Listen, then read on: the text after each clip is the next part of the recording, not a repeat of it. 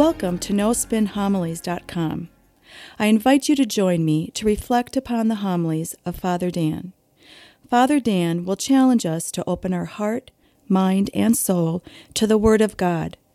Father Dan will draw upon sacred scripture along with art, literature, and the lives of the saints to help us grow in our love and knowledge of the scripture. In doing so, we can become the living Word of God in this world. Now it is my pleasure to present to you No Spin Homilies.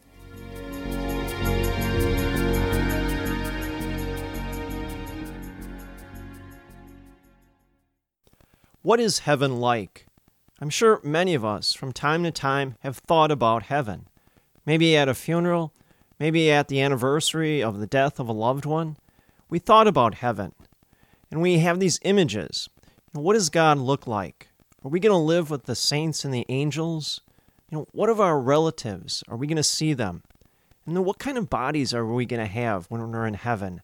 How will we move? Will we float from cloud to cloud? What is heaven really like? Well, in the gospel for this weekend, Jesus gives us a wonderful image. He describes heaven in terms of a house. In fact, his Father's house. Now, once again, in order to understand this gospel passage, we have to understand the whole context in which it is set in. Right now, Jesus is with his apostles. They're celebrating the Last Supper. Jesus, his passion and death is just a matter of a few minutes or maybe a few hours away. So he's preparing the apostles for his impending death. That's why he says at the very beginning, "Do not let your hearts be troubled. You have faith in God. Have faith also in me." Jesus wants to protect the apostles from despair when they see him dying on the cross. But he also wants to protect them from discouragement when the persecutions come their way. And the apostles were persecuted. And see, only the peace of God, which surpasses our understanding, can calm our anxieties. And that's what Jesus is trying to do here. But he's also trying to teach the apostles and us that death is a doorway to eternal life. We shouldn't fear death, not at all. That's why he says, "In my Father's house there are many dwelling places. If there were not, what I have told you, I'm going to prepare a place for you." What's the implication here? Christ has prepared a place for us all. And at the given time, when we are ready to leave this world, Christ has prepared for us a place in heaven, for all who believe and have kept the faith. Notice also that detail. Jesus says, "If there were not what I have told you, I'm going to prepare a place for you. And if I go and prepare a place for you, I will come back again and take you there myself, so that where I am, you also may be. Where I am going, you may know the way." Here, Christ will guide us. When we are ready to leave this world, Jesus just doesn't send an angel to take us to heaven, or one of the saints, or maybe one of our ancestors or relatives that have gone before us. Christ comes himself to take us personally to heaven. He is our guide. He comes like a good shepherd, and he takes us home. Now, what are we to make of all this? Well, I think what Jesus is trying to teach us this weekend, the ultimate goal in our life is heaven, and it should always be heaven. Now, I know we have many goals in life, goals in our careers. We want to attain a certain position at work, or maybe we have personal goals to lose weight, to get into shape, or maybe the goal to be able to retire early. Whatever it is, we all have goals in life. But the ultimate goal in our life should always be heaven. St. John Chrysostom, when reflecting upon this gospel passage, he said, "We are resident aliens in this world. Therefore, we must keep our hearts, our minds, and our souls fixated on the goal." I love that term, resident aliens. That's so true. We are resident in that we do live in this world, but we don't belong here. That's why he refers to us as aliens. This is not our true home. Instead, our true homeland is heaven, the world we are all tending to. Our citizenship doesn't belong in this world. Instead, it belongs in heaven. And so we truly are resident aliens here in this world. But don't make the mistake that if we are fixated on heaven, we have to divest ourselves from the world. No longer engage the world, disengage. On the contrary, we have to engage the world with a deep passion. Saints were great examples of this. They were always fixated on the goal. And because of that, they were motivated to engage the world with a great passion.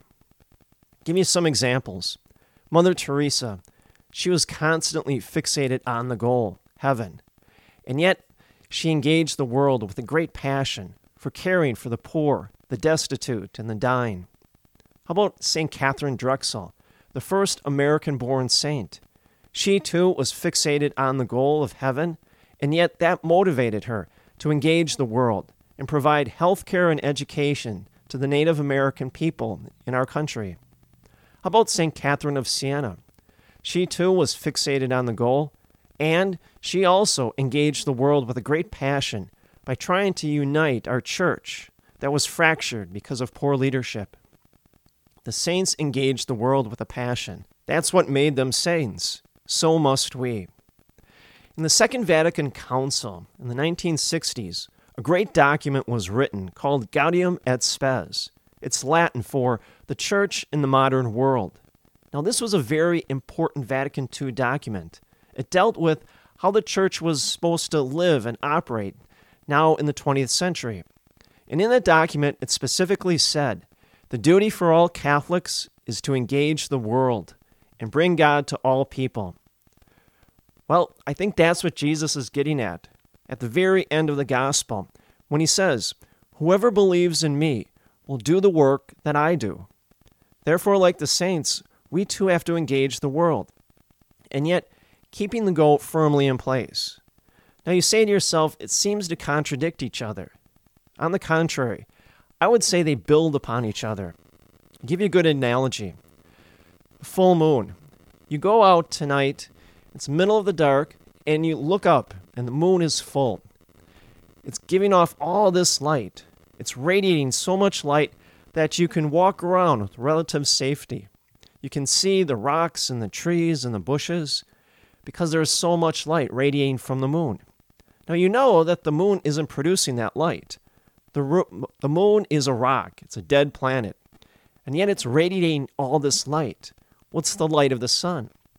It's the light of the sun shining on the moon, and the moon reflecting that light back onto the earth. Now stay with that image. When Jesus says, you will do works that I do, well, what we have to do is just that. When we engage the world with a passion, just like the saints do, then we, like the moon, we radiate the presence of God to other people. We radiate the light of God to other people that we minister to through acts of charity and compassion and justice. And then those people will see the light and the presence of Jesus Christ. And they, too, now will be fixated on the goal.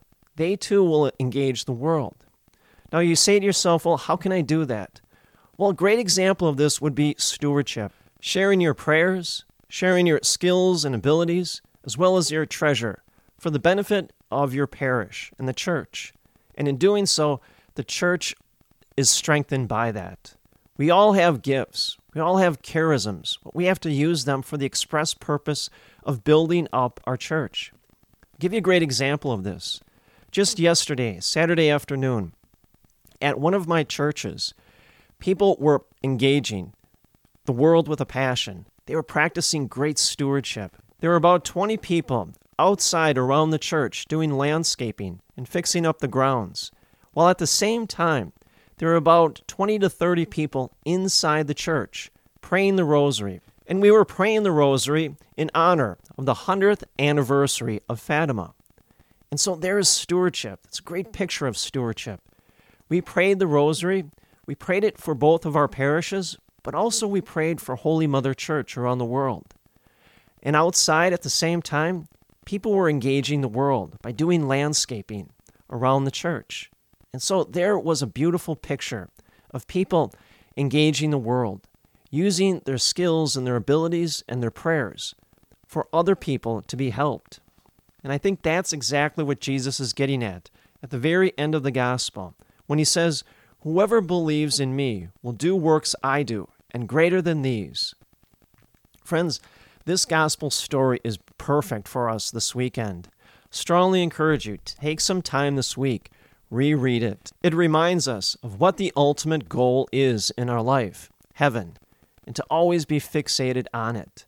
And once we are, then we are compelled to engage the world with a great passion, just like the saints did. But we do it in our own way, just like the saints did. Each saint engaged the world in their own way, whether it was providing education, whether it was uniting a church, or caring for the poor. We engage the world with a passion in our own way. And when we do that, then we bring the light and the presence of Christ into other people's lives who need it the most. Then they are awakened to the ultimate goal themselves. They then are compelled also to engage the world with a passion. And that's exactly what the duty of Catholics are, to engage the world and bring God to others. And may the grace and the peace of Jesus Christ rest upon you always.